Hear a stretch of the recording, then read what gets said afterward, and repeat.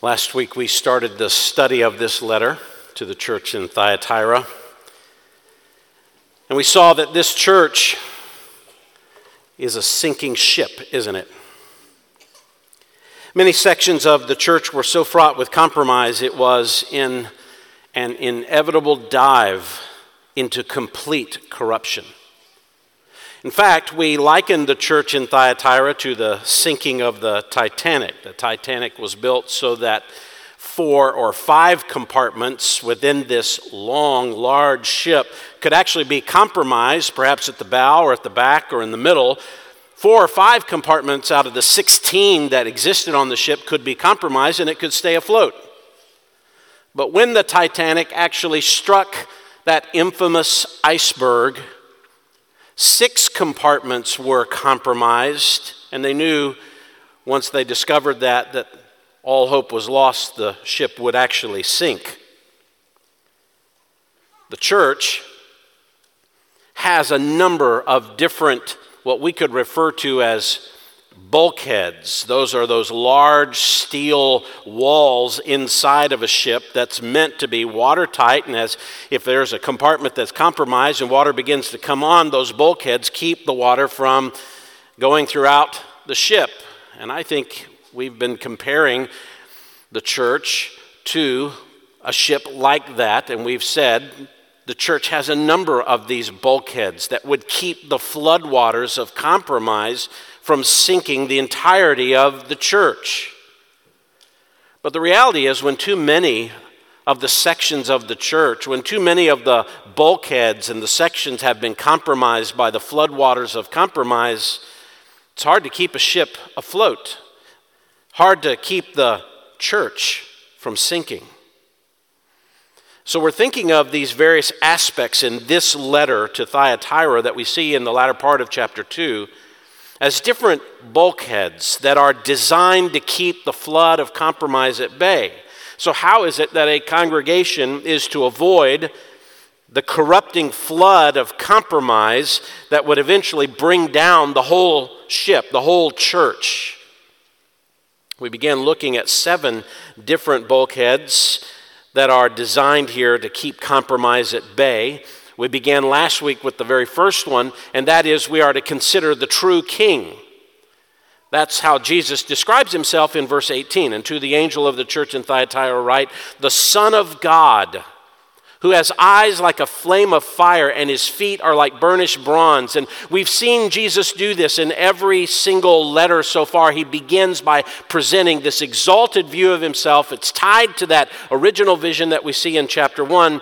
But each introduction to this letter and each description of himself somehow is reflective of the particular problem or need that this church has. And if you would concentrate on Christ and the nature of Christ in the right way, in an exalted way, it keeps compromise at bay. And we saw last week that Jesus refers to himself here as the true king who is divine. He is the true Son of God. It's a reference to Psalm 2.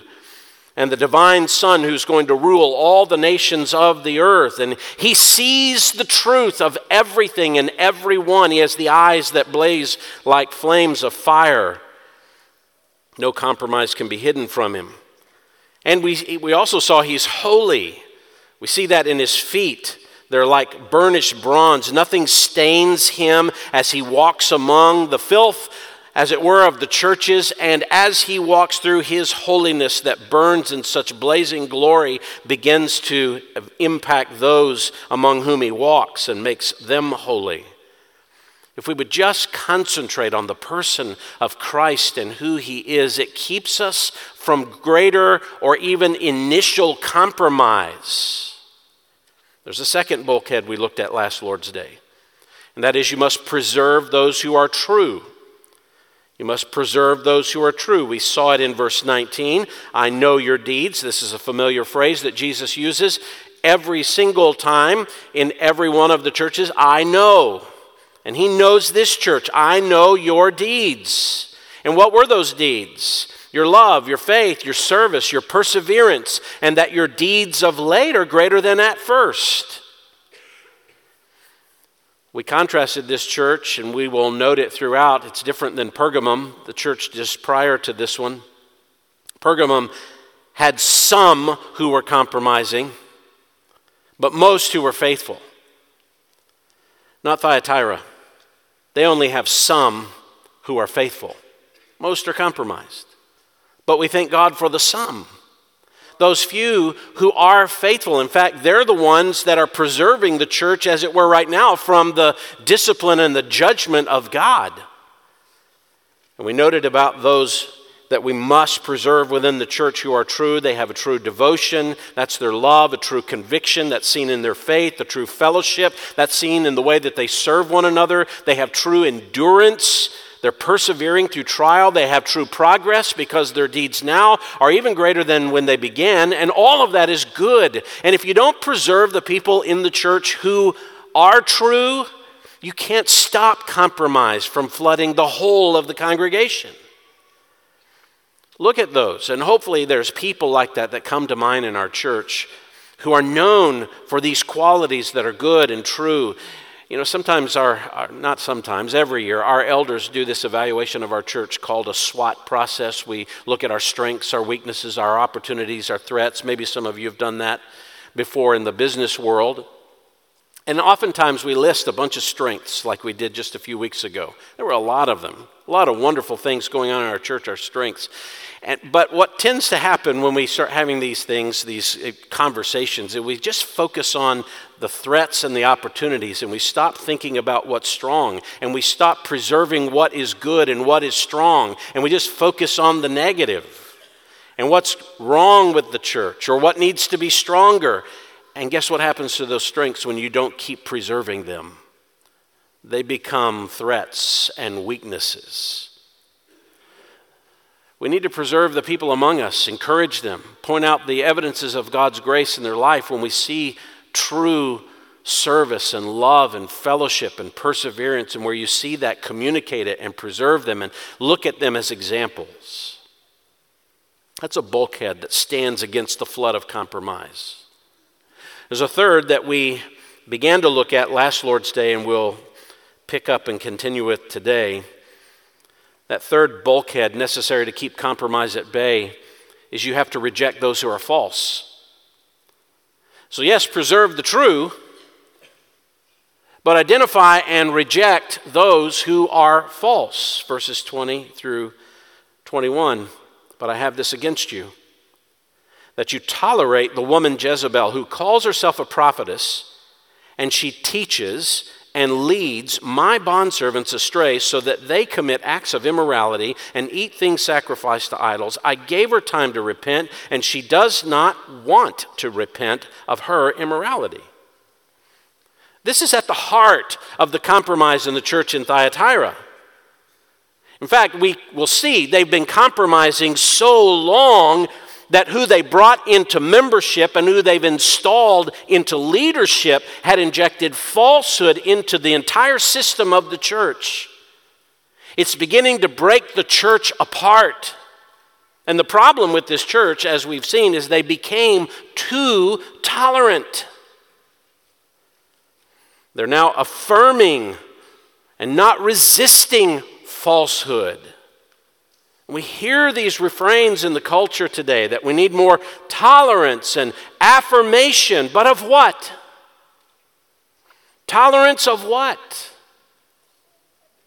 Jesus tells this church, I have this against you. You tolerate Jezebel.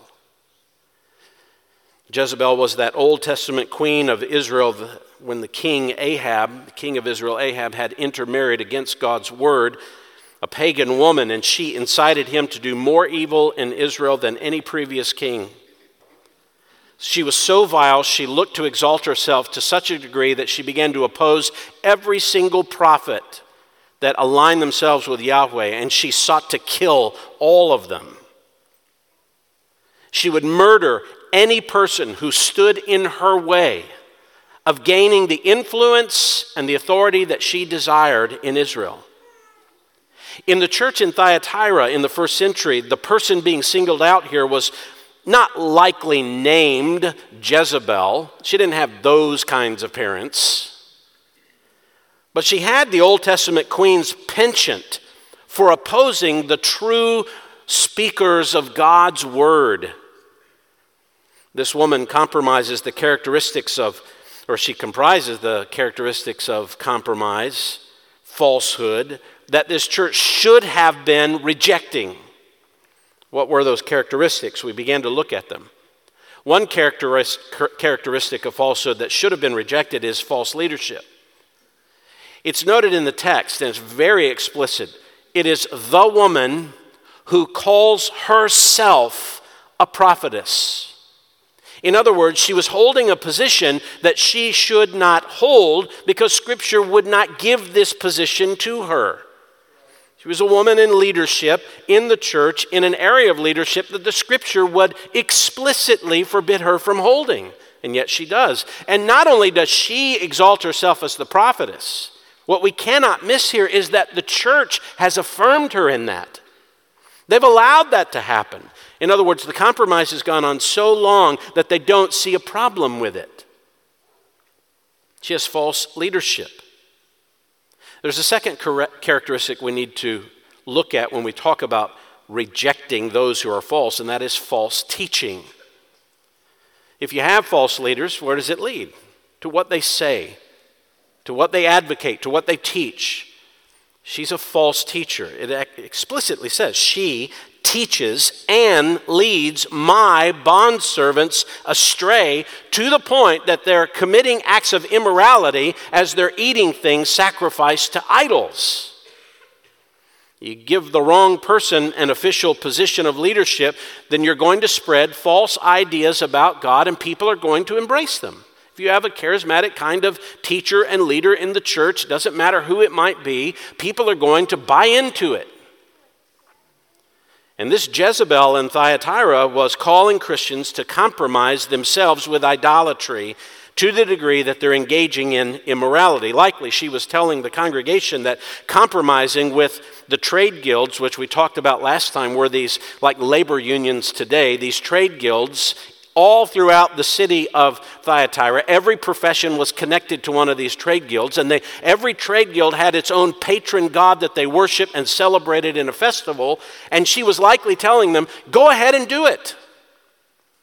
The idols are nothing.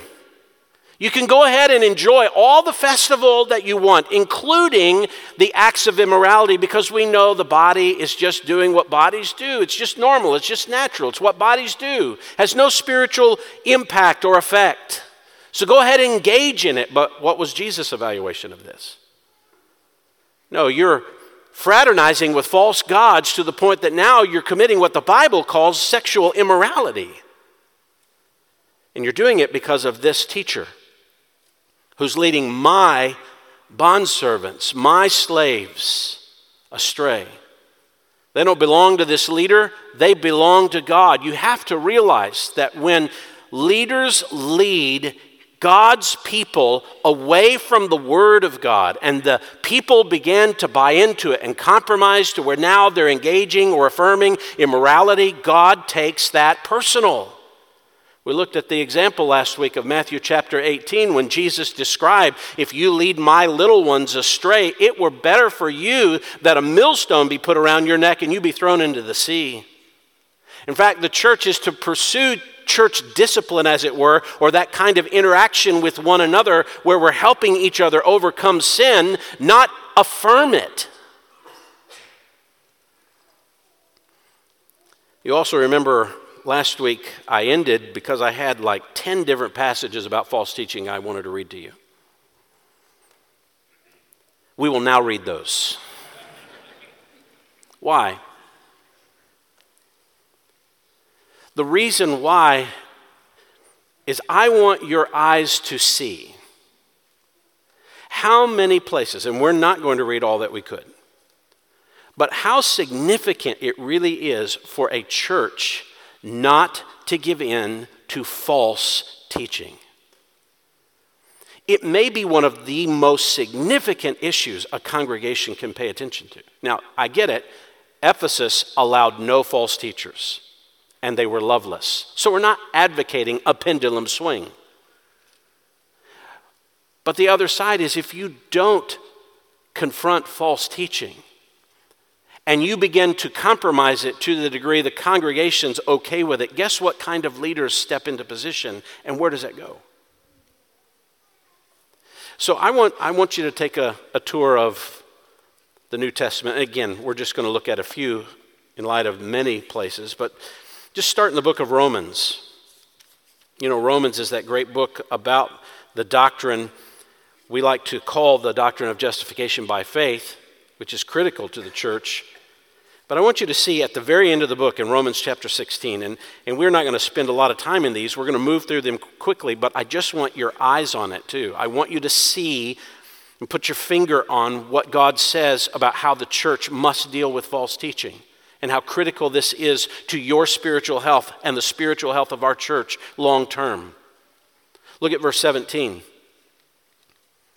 Romans 16:17. Now I urge you, brethren, keep your eye on those who cause dissensions and hindrances, notice this, contrary to the teaching which you learned. And what do you do with them?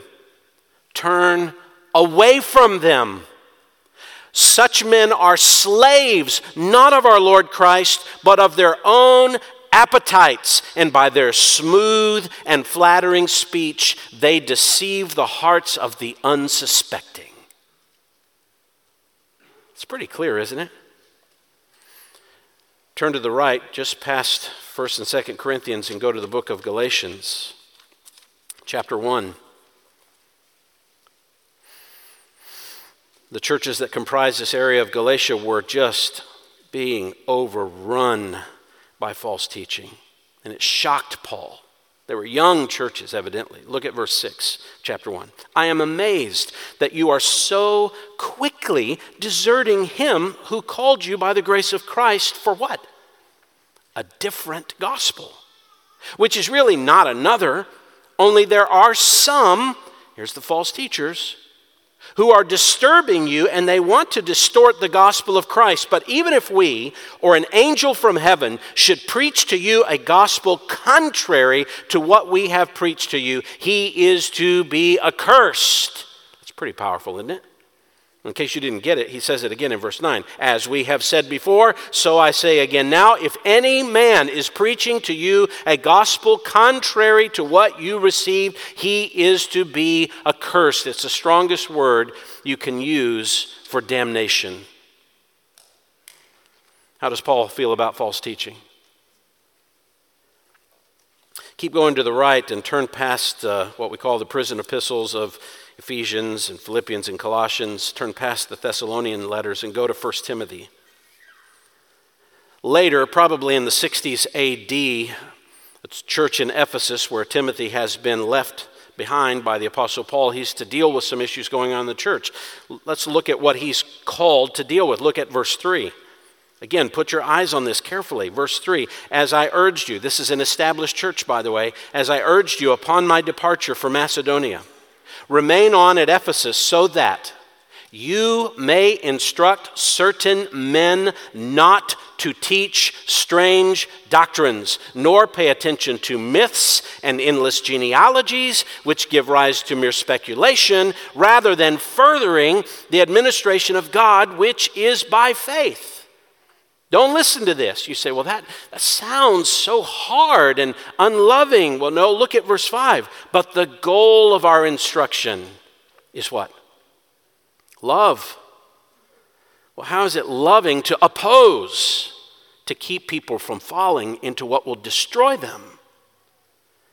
The goal of our instruction is love from a pure heart and a good conscience and a sincere faith. For some men straying from these things have turned aside to fruitless discussion, wanting to be teachers of the law, even though they do not understand either what they are saying or the matters about which they make confident assertions.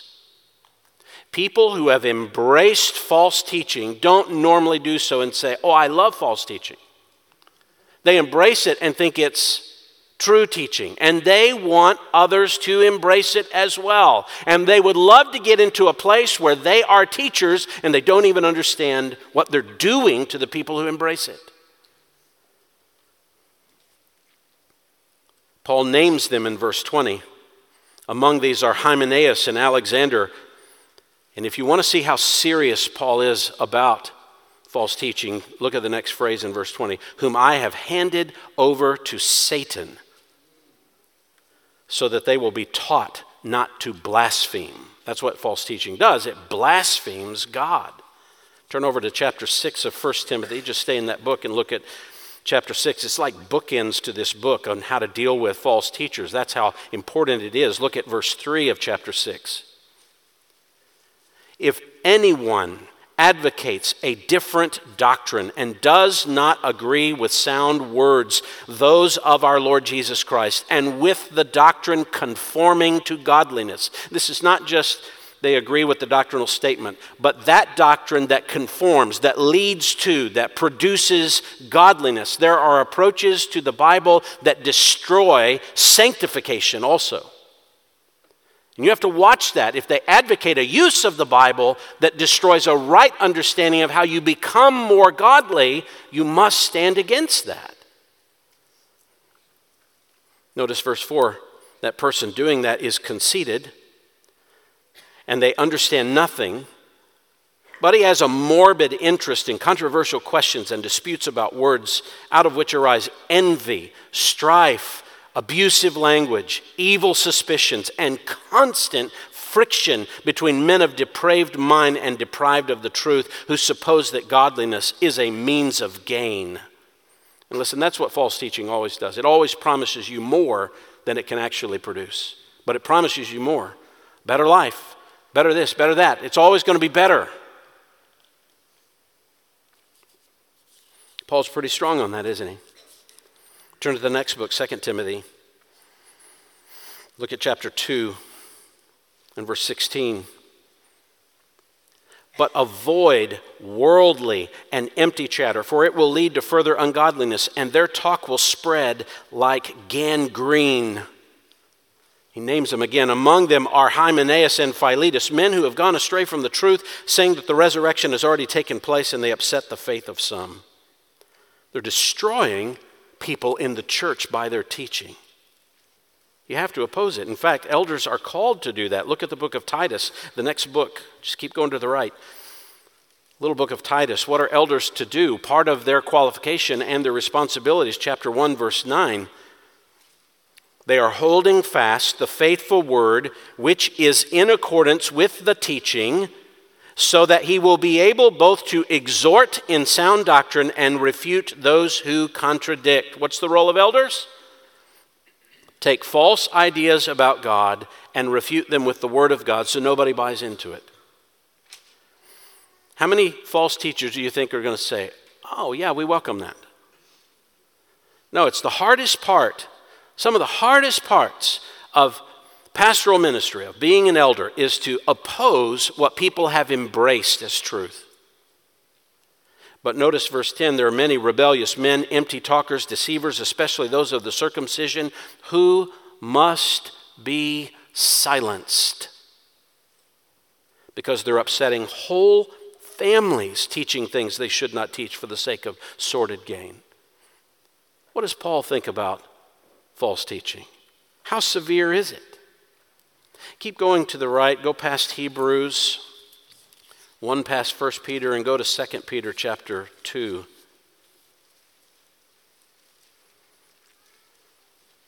2 Peter 2, look at verse 1.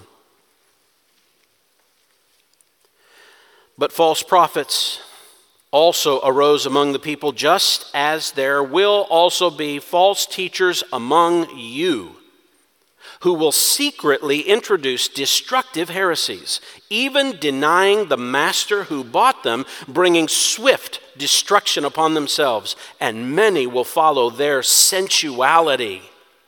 And because of them, the way of truth will be maligned, and in their greed they will exploit you with false words. Their judgment from long ago is not idle, and their destruction is not asleep. They're coming. They'll do it in somewhat of a secret way, perhaps. But they're coming and they're going to be destructive. Turn past 2 Peter and past 1 John and look at the little book, the neglected book of 2 John. He said, there's even something in 2 John about this? One little chapter, 13 verses, but just look at verse 10. If anyone comes to you and does not bring this teaching, do not receive him into your house and do not give him a greeting. What does that mean? Be nasty to false teachers? Throw bombs at people who come to your door, peddling a false God? No, he's saying don't welcome them in like they're a brother or sister in the Lord. Don't affirm the teaching and welcome them in and provide for them and affirm them like they're one of you. You cannot do that. Just one more. You said, there's more? Oh, yeah. Just look at Jude. That's the book just in front of Revelation. Why was the entire book of Jude written? Well, you can see it in verse 3. Beloved, while I was making every effort to write to you about our common salvation, I love that. I just wanted to talk about salvation and what we share in common. That's what my goal was, but I felt the necessity to write to you, appealing that you contend earnestly. It's a strong word there. To fight for the faith which was once for all handed down to the saints, because certain persons have crept in unnoticed, those who were long beforehand marked out for this condemnation, ungodly persons who turn the grace of God into licentiousness and deny our only Master and Lord, Jesus Christ. We're going to see even more of this as we go through the book of Revelation. But do you see? It's not just in a few places around the Bible that you need to be aware of. It's like it's pregnant in every single letter. You cannot get away from this. You always must be vigilant against false teaching. The church can't tolerate ideas about God and His Word, especially in the leadership, that compromise the truth. And when you compromise the truth, you compromise people. And I think this is what we have to keep in mind. When people buy into false ideas, they live in false ways that lead them away from God and can destroy any confidence they have in Christ. False teaching sinks churches, friends. It sinks churches. It has to be rejected. Now, there's a third aspect of what we must reject that's found in this letter of Jesus to the church in Thyatira. You have to reject false direction. So you can't have a false position of leadership. You can't buy into the false teaching that comes from that, because where does it lead? A whole direction to the church that has to be rejected. I'm often asked by people, how do I know when to leave my church? Well, it's a hard question. So if you're thinking about leaving here, that's a different seminar I just gave a couple of weeks ago. But people ask this all the time, how do I know when it's right to leave? Well, you need to look at what is the direction of the church. Is it so far gone? Is it moving so far down a road that you, in your position, perhaps as a common member, you're not the one who can stem the tide and keep it from turning? Because they've so bought into a false idea that the whole direction of church is moving that way. That might be the time when you have to leave. But you have to reject a false direction. Notice verse 21, I gave her time to repent, and she does not want to repent of her immorality. This is amazingly kind of God. This is a church that has embraced a member that shouldn't be a member and put that member into leadership who shouldn't be in that leadership position, and she is leading people astray, and God says, but I'm being patient. Which is just like God, isn't it? It's just like God to be patient, not to allow this stuff to spread. I'm giving her time to repent. I mean, even God desires all to come to repentance, 2 Peter 3:9. Now, what I love about this, if God is giving her time to repent, what does that say here about how long the error has been and the deception has been going? But also, if he gave her time to repent, that must mean there were people in the church saying, wait a minute. If there was an opportunity to repent, someone must have been saying, this isn't right. And they were the tool of God to point out the error. And the pointing out of the error was not to just be divisive. It was the means of God to say, this isn't all gone yet. And likely it's those people back in verse 19 who were the true followers of Christ, and they were remaining firm and steadfast. But evidently this congregation had been so desensitized to the Scripture that they're no longer vigilant about the truth, and they're more accepting of the culture and everything that it brings in its own midst. And evidently this false teaching had been around for some time, because God was giving time to repent. But notice, their conscience is seared. She doesn't feel anything. It's like the church doesn't feel anything when the conscience is pricked by the word of God. The text says very clearly, she doesn't want to repent.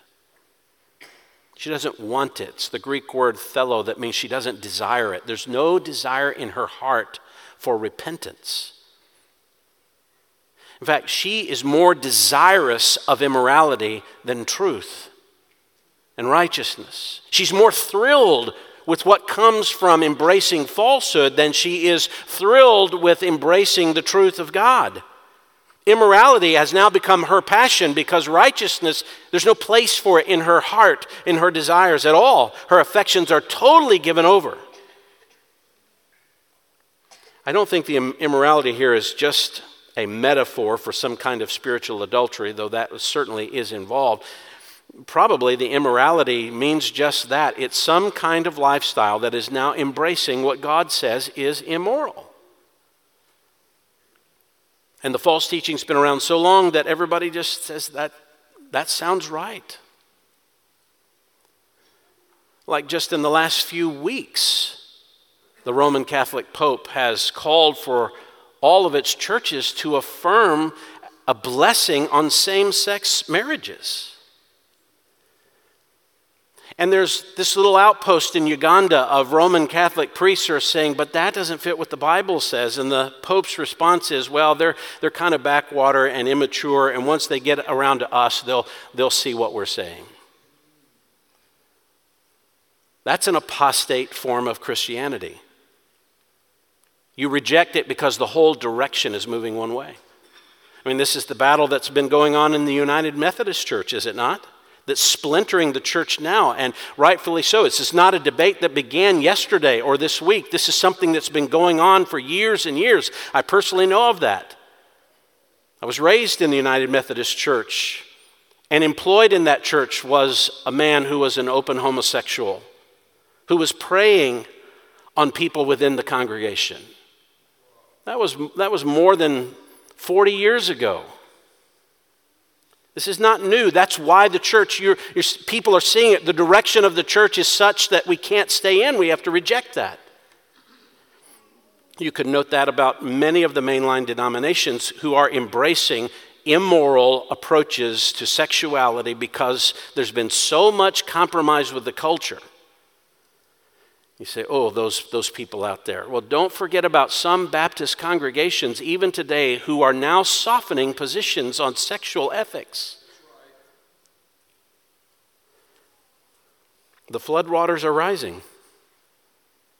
It starts to set the tone for the church. That's a false direction. And there's lots of voices out there. There have been lots of voices pointing out the error.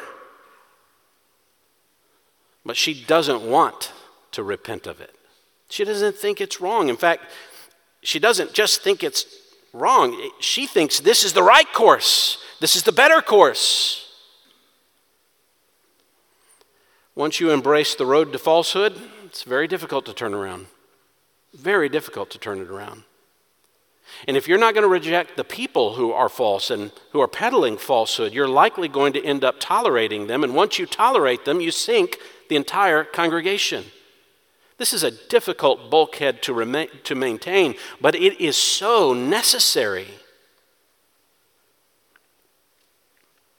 Let me give you just a quick note on this too that I want to point out in light of the rest of the book of Revelation. This woman, Jezebel, has a number of similarities to another harlot who will come later in the book of Revelation, the harlot known as Babylon. Some believe that Jezebel is just another word for Babylon and that harlot that is to come. There's a number of similarities, but I think there's some differences too. In Revelation 2, Jezebel is tied directly to the church in Thyatira, but the harlot Babylon that we'll see in chapters 17 and 18 is connected to the unbelieving leaders of the God-rejecting earth, not a local church, but the whole planet. But that activity that begins in Thyatira, that activity that begins through this woman Jezebel, obviously prefigures what is coming in the future before the Lord returns. For example, in Revelation 14:8, it's the initial salvo against this Babylon, this harlot. Another angel, a second one, followed, saying, "Fallen, fallen is Babylon the Great, she who has made all the nations drink of the wine of the passion of her immorality." And chapter 17 describes this woman who's connected with these nations and their leaders. And maybe there's one central person within the whole superstructure of what becomes Babylon and the great harlot. But Babylon and the great harlot associated with it is described in chapter 18, verse 2, as a dwelling place or a prison for the demonic. It's named as an entire city. It's an entire institution. Now, I get it that there's similarities between Jezebel and Babylon. What are we to draw from that? That they're the same? I don't think so. But I want you to notice this. What we fight now and begin to fight in the church regarding false teachers, one day will be, before the Lord comes, will be the prevailing religious view of virtually the entire planet before he comes. The entire planet will embrace a kind of false religion that's similar to the false religion that's beginning in the churches if we don't stop that. The sin we see today in the culture and in the church simply accelerates to a global institutional scale before the Lord returns. So, just a reminder, when Jezebel is in our churches, you do understand that's leading to Babylon conquering the world. And what you see beginning now is only going to accelerate. To a larger degree, you say, well, then what hope do we have? You keep preaching the truth. You keep saying what is right. You be those people of verse 19 who are living the truth out. Let's turn our attention to a fourth bulkhead that must not be breached by the flood of compromise. We find it in verses 22 to 23. Consider the consequences of corruption. Consider the consequences of corruption. Here is where God threatens the church. You see, God would threaten the church? Right. Threats. Eternal threats. Damning threats. You say, oh, I hate this part of Baptist preachers. No, this is the kindness of God. If you think about the threats, maybe you won't go down the road of compromise. That's what makes it a bulkhead. It pries our fingers off of false teaching because you say, ooh, I see where that's going, and I don't want any of that. I don't want to be connected to that kind of consequence. Well, what are these consequences? There are two that I want to point out to you. First one is found in verse 22. It's tribulation. Behold, I will throw her on a bed of sickness, and those who commit adultery with her into great tribulation, unless they repent of her deeds. Tribulation is going to be one of the first consequences that comes against a church that embraces compromise to the point it's sinking the ship, sinking the church. Behold, as if this is something so significant, it ought to grab your attention. Don't let yourself go to sleep here. Pay attention to the threats and the warnings and of the compromise that's coming. Look at these consequences. Behold, I will throw her. I'll cast her down on a bed of sickness. It's hard to know exactly what this refers to, this bed of sickness. The word sickness, if you look carefully in your text, is probably in italics, meaning it's not actually in the Greek text. It's just, I'll throw her on a bed. But that term for bed is often associated with a sick bed. And it was known to be a Hebrew phrase that spoke of being afflicted by God with a fatal illness. This is not, I had a recoverable bout with COVID or the flu. No, this is a bed of fatal illness. If this were some kind of recoverable illness, she just got sick, then that would make her punishment less than what those who follow her are about to receive. No, this is a fatal illness, and those who interact with her will receive the results of that fatal illness. Those who are committing adultery with her, as the text says, those who commit adultery with her, likely they engage in the immorality that comes from her teaching. They engage in that immorality, that sexual immorality that comes from her teaching. And what will God do with them? He puts her on a bed of fatal illness, and those who engage with her, it says, He'll throw them into great tribulation. What does that mean? Well, it could mean just a significant affliction faced as a discipline or punishment from God on that local church. But it also could refer to what's coming. And what is coming, according to Revelation 7:14, where we see this same phrase used, great tribulation.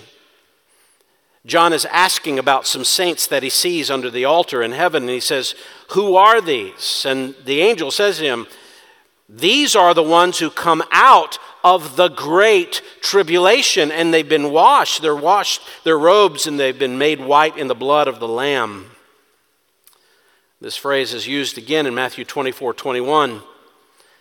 For then, speaking about a future time, there will be a great tribulation. Well, what kind of tribulation? Such as has not occurred since the beginning of the world until now, nor ever will.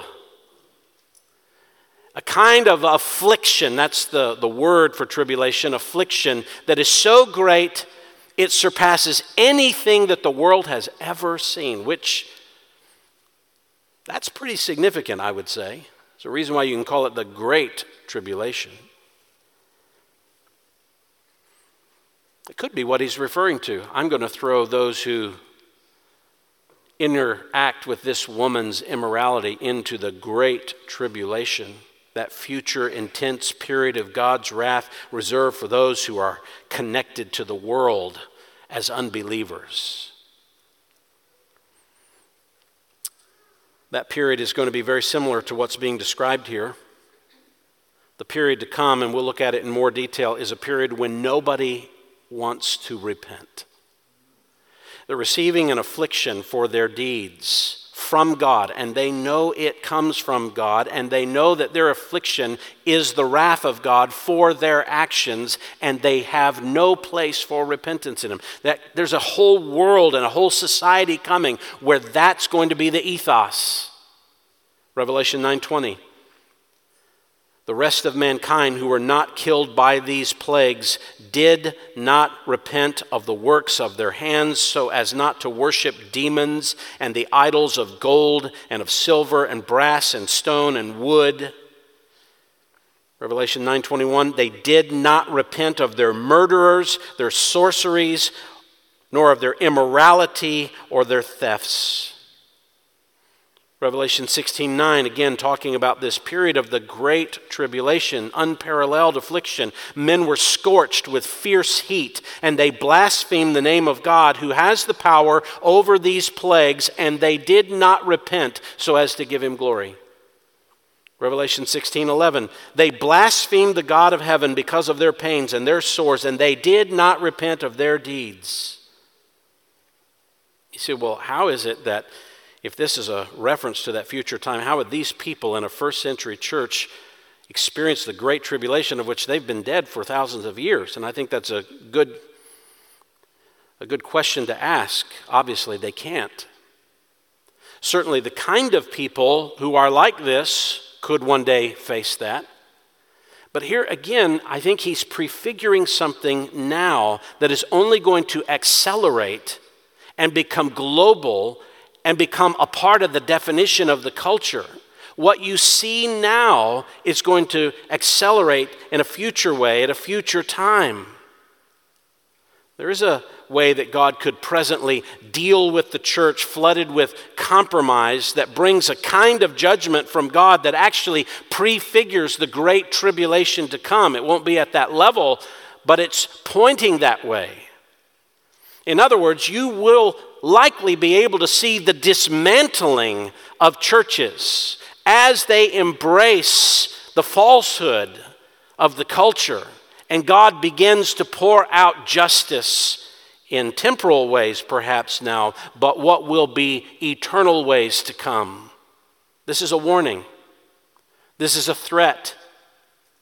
If you continue down this road of compromise that leads to corruption, you're going to be the kind of people who deserve and one day will receive the great tribulation of God's wrath. But it's not just affliction or tribulation that's going to be given to them, it's also death. Verse 23, and I will kill her children with pestilence. Literally, the phrase reads, I'll kill her children in death. You say, how do you kill someone in death? If you kill them, they're dead, right? I'll kill them by means of death. It's a word sometimes, especially in this phrase, that's translated as pestilence. That is some kind of viral disease. Revelation 6:8, under the fourth seal of God's judgment during the Great Tribulation, says this, I looked, and behold, an ashen horse, and he who sat on it had the name Death, and Hades was following with him. Authority was given to them over a fourth of the earth to kill with the sword and with famine and with, the New American Standard translates it pestilence, but it's the same word, death. And by a wild beast on the earth. Again, it's mentioned in Revelation 18:8. For this reason, in one day her plagues will come, pestilence, or that is death, and mourning and famine, speaking of the harlot of Babylon. I'm going to kill her children with a kind of pestilence or viral illness, a deadly plague, a fatal disease will be the precise tool that the Lord will use during the period referred to as the Great Tribulation, and it's directly connected to the harlot of Babylon later in the book of Revelation. That doesn't necessarily equate Jezebel and Babylon, but it is saying what you are seeing now will prefigure in an escalated way what is coming under the judgment of God globally on those who oppose him. I'll kill them with disease. Sounds so violent, doesn't it? Remember, I've been giving her time to repent. I've been so long suffering and patient. There's a point at which the patience of the Lord reaches its end, and justice is what is right and what is next. Like after the plagues you saw in Egypt, it ends with the killing of the firstborn, which is perhaps the most harsh element of all the plagues. That just sounds so unlike God, does it? Why? The degree of judgment reveals the depth of the sin, doesn't it? The violence done against the holiness of God deserves what in your mind? I think if you lessen the punishment for opposition to God, it makes a statement about the holiness of God. and lessens the holiness of God. I mean, we don't use the death penalty for speeding. And all God's people said, yeah. We don't, because we recognize it doesn't fit the crime. Well, then let me ask you, if killing her children with this kind of violent disease doesn't fit the crime, what would fit the crime? What level of punishment? And when you give me that level of punishment that's less than this, what have you just said about the nature of God and his holiness that deserves less when it's opposed? But would you notice why he's going to be so harsh? Why there's going to be such judgment that prefigures and even looks like what will escalate in the future? Why?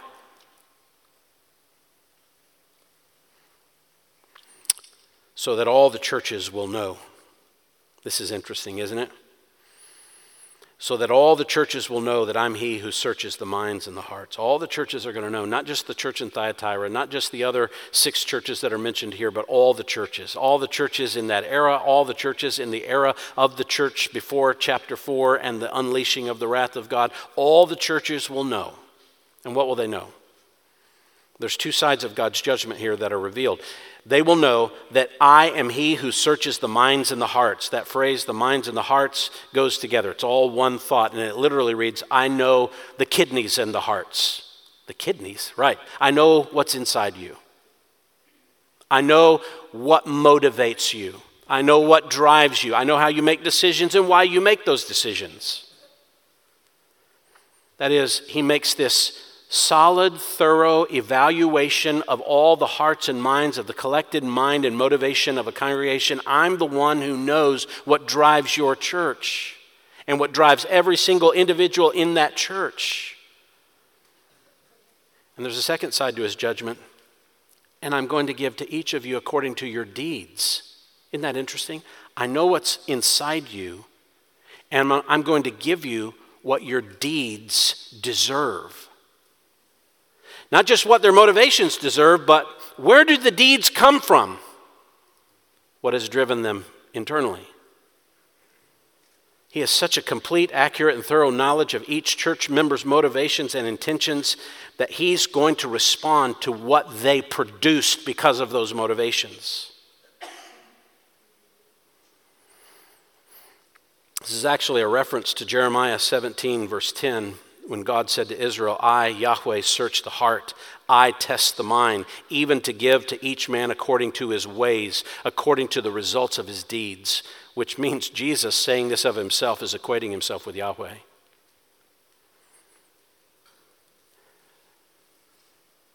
The Gospels regularly mention Jesus knew what was going on in people's hearts, doesn't it? Matthew 9:4, Jesus, knowing their thoughts, said, why are you thinking evil in your hearts? That'd be a tough dinner conversation, wouldn't it? You think it's all going swimmingly, and all of a sudden he looks at you and says, why are you thinking evil? And you're like, I was. And he just said it out loud. You remember Psalm 139? O Lord, you have searched me and you have known me. You know when I sit down and when I rise up. You understand my thought from afar. You scrutinize my path and my lying down and are intimately acquainted with all my ways. Even before there's a word on my tongue, behold, O Lord, you know it all, and you've enclosed me behind and before. The Lord Jesus is Yahweh, God who knows everything that's going on in our hearts. There's not one motivation, one thought that he doesn't know. But he knows that of the collective mind of our church too, and what motivates us as a congregation. And then we see it's not just what it's in our heart that he judges us according to, but it's what comes out of our actions, our deeds. And this is actually going to be what we see in the end also. When God judges and brings final judgment, he does it based on what you have done and how you have lived your life. For example, in Revelation 20, verse 12, I saw the dead, the great and the small, standing before the throne, and books were opened, and another book was opened, which is the book of life. And the dead were judged from the things which were written in the books according to their deeds.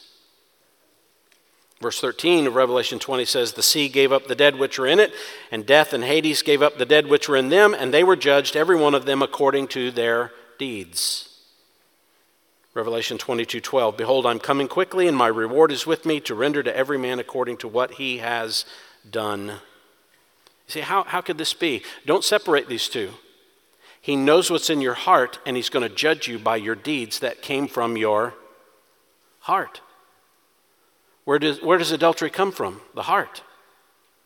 Where does theft come from? The heart, the mind, the affections, the soul that makes you think this is okay to pursue. Your life reveals what you actually believe. We all live out our theology, and we find out what we really believe by how we actually live. And that's what he's going to judge, so that everybody's going to see the justice of God was just. Look with me at a fifth bulkhead that needs to stop, the kind of compromise that's going to flood the church. We have to think about the threats and the consequences, but on the flip side of that, we have to persevere in the truth also. This stops compromise. Persevere in the truth. If you're like the people of verse 19, you also need then to be the people of verses 24 and 25. But I say to you, the rest who are in Thyatira, who do not hold this teaching, who have not known the deep things of Satan, as they call them, I place no other burden on you. Nevertheless, what you have, hold fast till I come. Remember, Pergamum had a few who compromised, but Thyatira has only a few who are faithful. The rest who are in Thyatira, that small group who's like verse 19, and they don't hold this teaching of Jezebel. It sounds a lot like the teaching of the Nicolaitans, but it's identified with a different person, Jezebel. Same kind of idea. If you don't hold on to this teaching, and notice this interesting phrase, the deep things, who have not known the deep things of Satan. If you're the people who have not known the deep things of Satan, what is that? Well, this is not John's comment on the teaching. He's not calling this the deep things of Satan, because notice, it's very clear, as they call them. Jezebel calls her teaching and the deeds that come from them, this is the deep things of Satan. You say, well, what in the world is she saying? Oh, I think this is very, very clear. Remember, she's telling these people, go to the trade guilds, participate in the festivals. It's not going to affect you at all. In fact, go invade Satan's space. Go know what the culture's doing and invade their space. It has no spiritual ramifications for you at all. You can know the deep things of Satan and not be harmed by them at all. It has no spiritually significant effect. In fact, you'll show how strong you are spiritually if you engage in the deep things of Satan and you come out. Matter of fact, you might even be evangelistic. Can you hear the argument? But there's a few who haven't bought into the lie, and he tells them, nevertheless, what you do have, hold on to this like it were your dying grasp on the precipice of the cliff. You let go of this and you're gone. You hold on like everything in your life matters at this point until I come. And I think that's a reference to the second coming of Christ. It's a different word than is normally used for coming. It'll be used in chapter 3, verse 3 in phraseology that sounds like the second coming of Christ. You hold on until I come. You say, well, these people in Thyatira, that would be a long time. It's 2,000 years removed.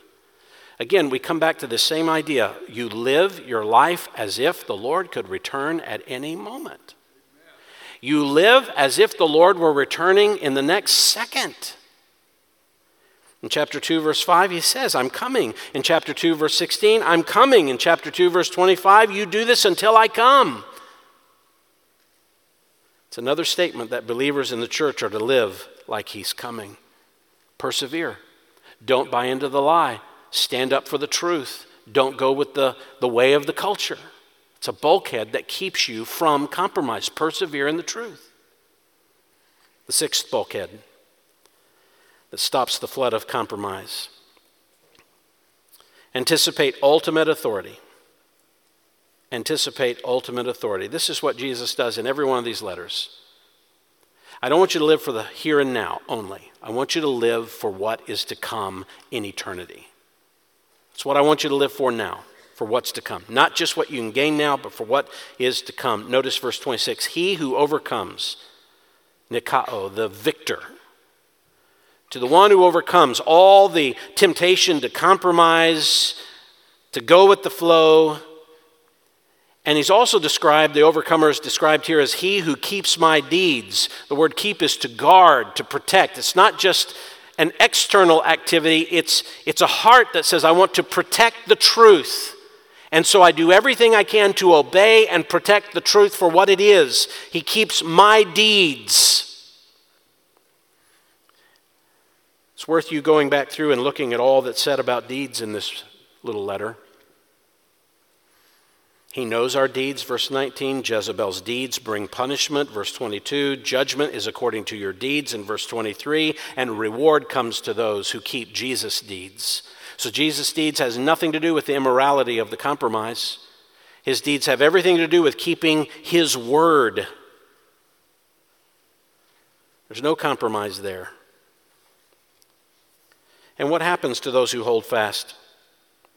To him, I will give authority over the nations. In verse 27, he shall rule them with a rod of iron as the vessels of the potter are broken to pieces, as I also have received authority from my Father. Now this is where it rounds out where we began. In verse 18, he's the Son of God. It was a reference to Psalm 2. And these verses 26 and 27, allude to Psalm 2, to the Son of God given authority over all the nations. Remember, God looks at the nations and he laughs and he gives to his Son. Today I've begotten you. I'm going to give to my Son authority to rule over the nations and crush them with a rod of iron. That's why Jesus says here, the Father has given me this authority. That's a reference to Psalm 2. But we also hear in that the echo of the Great Commission, don't we? Matthew 28, I've given you all authority in heaven and earth. And when he ascended to heaven, he sat down at the right hand of the Father, meaning he possesses all authority, complete authority. The problem is right now we do not see him exercising that authority that he has been given in the way that he will when he returns to the earth. When he comes back to the earth, he will exercise that authority in that all the nations who oppose him will be crushed and they'll all come into line and he will rule over them. We don't see that going on right now. You see, you're saying Jesus isn't in control? No, he's in complete control. Everything's unfolding as he desires it to be. He has and possesses all authority, but he exercises that authority in a very particular and ultimate way when he returns and sits on his throne on the earth. Now, what's interesting is that Psalm 2 says nothing about the saints having that authority, only the Son. But here, Jesus says to the one who overcomes, that authority that my Father gave me, Psalm 2, Matthew 28, I'm going to give to you. And you will rule with me over the earth. In fact, Hebrews chapter 2 says we don't yet see humanity, namely under the person of Jesus, exercising that rule in bringing everything under subjection yet. We don't see it yet, but it's coming. It's coming. But here it's extended to all those who are his. And by the way, in Revelation 19, when he actually returns, it says, from his mouth comes a sharp sword, so that with it he may strike down the nations, and he will rule them with a rod of iron. Same reference. When he returns and comes back to the earth, that's when he rules the nation with a rod of iron, and then he gives the saints the authority to rule alongside of him. It's not a new theme. 2 Timothy 2:12, if we endure, we're going to reign. If we endure, if we overcome, we're going to reign with him. Blessed are the poor in spirit, for theirs is what? They will have the kingdom of heaven. Blessed are those who persecute you for righteousness' sake, because you will have the kingdom of heaven. When heaven comes to earth and the rule of Christ comes, that rule will be mediated by the saints. You can see a reference to it in Revelation 20 as well. I wonder if you ever think on that. Seems like we're getting run over. Seems like everything that we advocate gets overcome. Well, we're not living right now to see our rule extended we live for ultimate authority. We recognize, hey, listen, we live in a unique country. Vote your conscience. Vote the way the Bible would tell you to vote. You say, but it's not going my way. Okay, well, the Bible said that would happen.